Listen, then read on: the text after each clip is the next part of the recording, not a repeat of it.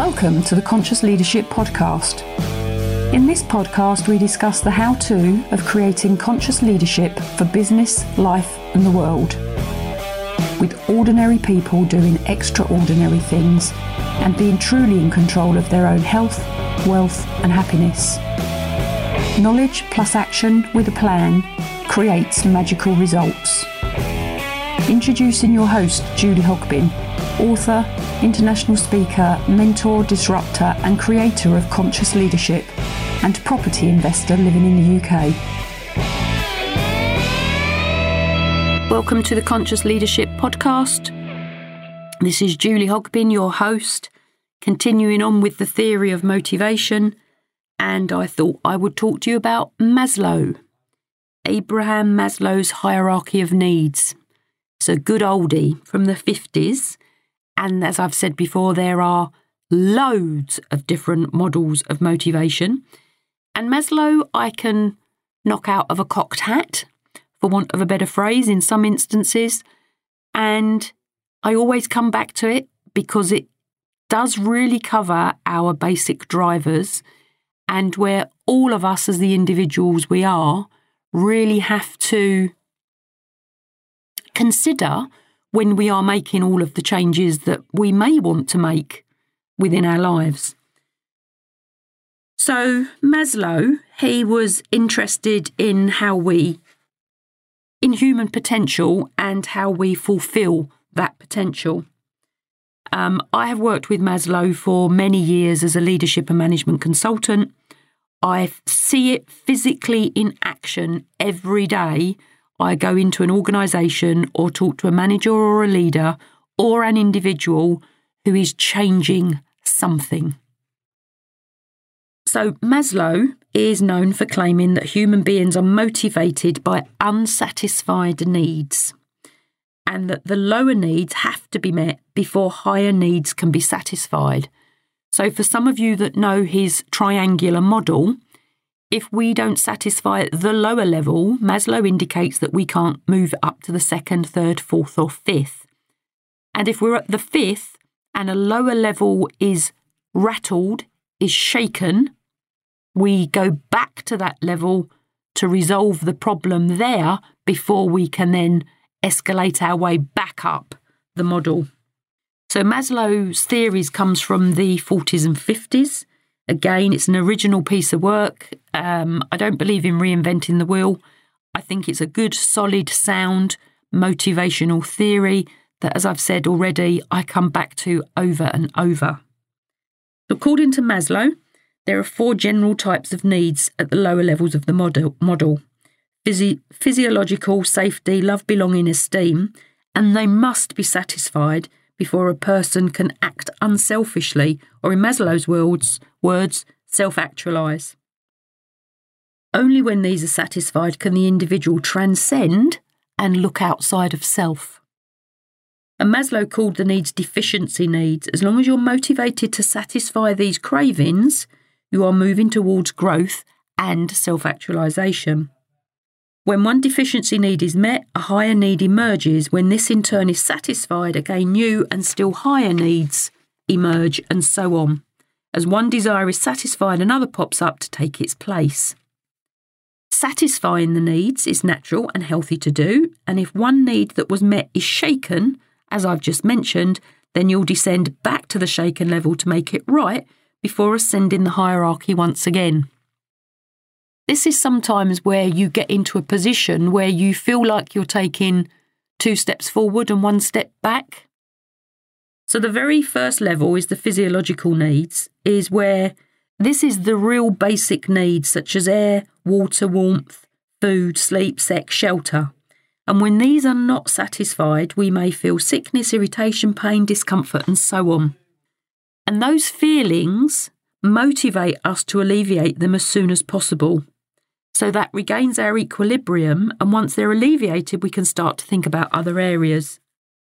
So just as a thought, if you have ever attended a training session and you're sitting on an uncomfortable chair, or you are thirsty, or you are hungry, the minute you realise that, for most of us, our primary focus, our primary purpose is to alleviate those needs, either to get a drink, either to have some food, or shift about in the chair.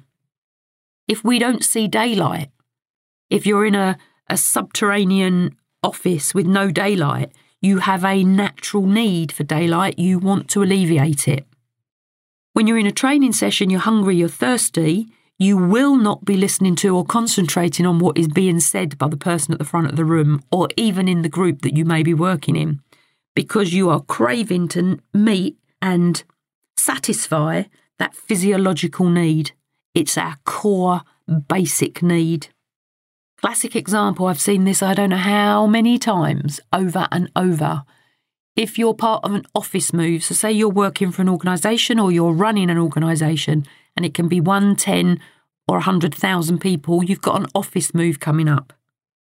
How many times have you heard people say, what's happening to my parking space? Who gets to sit beside the window?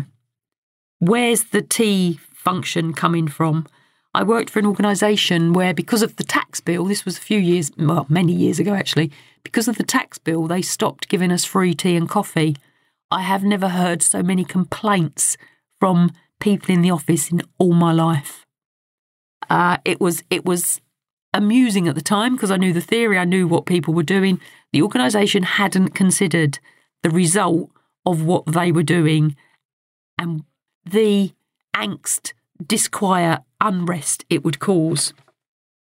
So, if you think about changing life, if you think about changing jobs, if you think about changing roles, if you think about becoming an entrepreneur, all of these basic needs need to be met, because if you're not meeting them, they become your primary focus. So it's all very well starting up a new business or selling a new service, but if you can't put food on the table and you can't feed yourself or put a roof over your head, that will become your primary focus, which will take the focus away from the thing that you're trying to do. The second level is safety needs. And safety needs have to do with establishing stability and consistency in a chaotic world. These needs are mostly psychological in nature, and they're about having a sense of security and feeling protected from danger. If the hairs on the back of your neck go up when you're in the presence of someone, or you get a gut feeling that something isn't right, take note. This is your basic survival process kicking in to warn you. In a working environment, this is all to do with knowing the processes and systems of how the organisations work, and can be as basic as, how do I book a day's annual leave, or when can I leave my desk? This also applies to people if you are in a car park and there's no lights. People become really conscious of that unsafe element. It will be to do with people not opening their doors when it's dark outside. People are very protective and create safe environments for themselves. I'll do a session on fight or flight and our natural behaviours of how we operate as a human being. I've done very many years of stress management training, interventions with organisations and with individuals. Fight and flight, whether we like it or not, still operates. We may look like we're a 21st century being, and our internal operation is still as if we were a Neanderthal man. So the third level of Maslow is love needs. Love and belongingness are your social needs, and we as humans have a desire to belong to groups, clubs, work groups, religious groups, family, gangs, networks, whatever you want to call it, where we feel loved by others, where you feel accepted by others and that you belong to. We are naturally pack animals and we will follow a leader. And for most of us, if you think about an entrepreneurial movement, being a manager or a leader in an organisation, or the human being we are, we need to learn how to stand out. If we are looking to create our own business or to create our own following, we have to be attractive to others and create the love need for others to join us. So we need to create the community that others want to belong to. Part of our role is to create an environment where people want to be and will willingly do what we're asking them to do. So think about who you follow. Think about who you associate with. Think about the networks that you have joined. Are you leading or are you following? And depending on what you want to do for your business, for your life, think about if that is serving you and suiting you. The fourth level for Maslow is the esteem needs, and there's two types of esteem.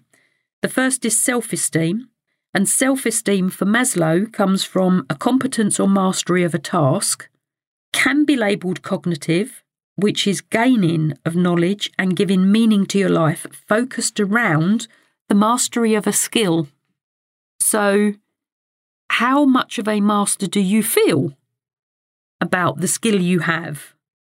And as a note here, attention-seeking behaviour is common in those that have low self-esteem. The second part of esteem needs for Maslow is status. So which we achieve when others give us attention, recognition and appreciation. In a working environment, look for how people get hung up on role titles, because the role title gives people status. Now, I don't know about you. I've never been bothered by status as in a title for a business, but my self-esteem for my mastery of the skill that I have has always been high. And if you think about status, how do you gain attention of somebody that's in power? How do you gain attention from somebody that you've given power to? And how are you getting your status and esteem needs met currently? And if you change what you do, would you get them met to the same level? The fifth level for Maslow is self-actualization. And that is around the desire to become more and more of what you can be, to become everything that one is capable of becoming.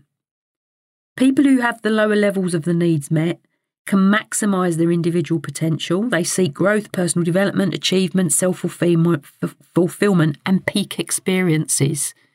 So we're all looking for something according to Maslow, and it's only when we get to that very top level, and even then we are still looking to self-actualise, but we're coming from a more confident position because the lower levels are met and we are secure in ourselves. Self-actualisation is transcendence, and simply put, transcendence needs involve helping others to achieve self-actualisation. This is where we serve a higher goal outside of self. This is where we as individuals become mentors, coaches or trainers and give back to the world. I'm doing a podcast. Yay! Maybe I've transcended everybody. It doesn't mean they don't do this earlier, but at this point it becomes a burning desire. These needs spring from the depths of our common life as human beings. They may attract us to, repel us from any given group. So, this podcast is being recorded in the Progressive Properties Success Unlimited headquarters at Peterborough. I first met Rob Moore, Mark Homer and his organisation in 2011 when I went out from being in corporate trainer, mentor, coach role, working with non-profit sector, to taking control of my life completely and ending up becoming a property investor. So I do that as well as whatever I'm doing on this podcast. And I was with Rob probably 2012, 13 maybe. Took a break, went and got some different mentors. Then noticed Rob Moore talking about podcasts and social media and everything that links to that. And where am I now? Back at headquarters in Peterborough, doing podcasting, recording, because they've set up a studio. So just thinking of Maslow, consider the goals you're looking to set and recognise that if you're going to rattle the lower levels, bear it in mind, because it may become a hindrance for you to go out and achieve the greater level. You have to have the lower levels satisfied, or at least in mind. So there's a very brief, very quick process around Maslow. It's well worth remembering, it's well worth recognising, it's well worth bearing in mind. And what I'm going to say is go out, take action towards your dream, make it happen. There's 7 days in the week. and one of them isn't someday. Bye for now. Thanks for listening to the Conscious Leadership Podcast. You can contact Julie on LinkedIn, Facebook, Instagram, Twitter, Pinterest, and hear me out. Please subscribe to her YouTube channel for how-to videos and more content. And please message Julie to have your questions answered. Until next time, remember, knowledge plus action with a plan creates magical results. See it, say it, write it, believe it, and achieve it.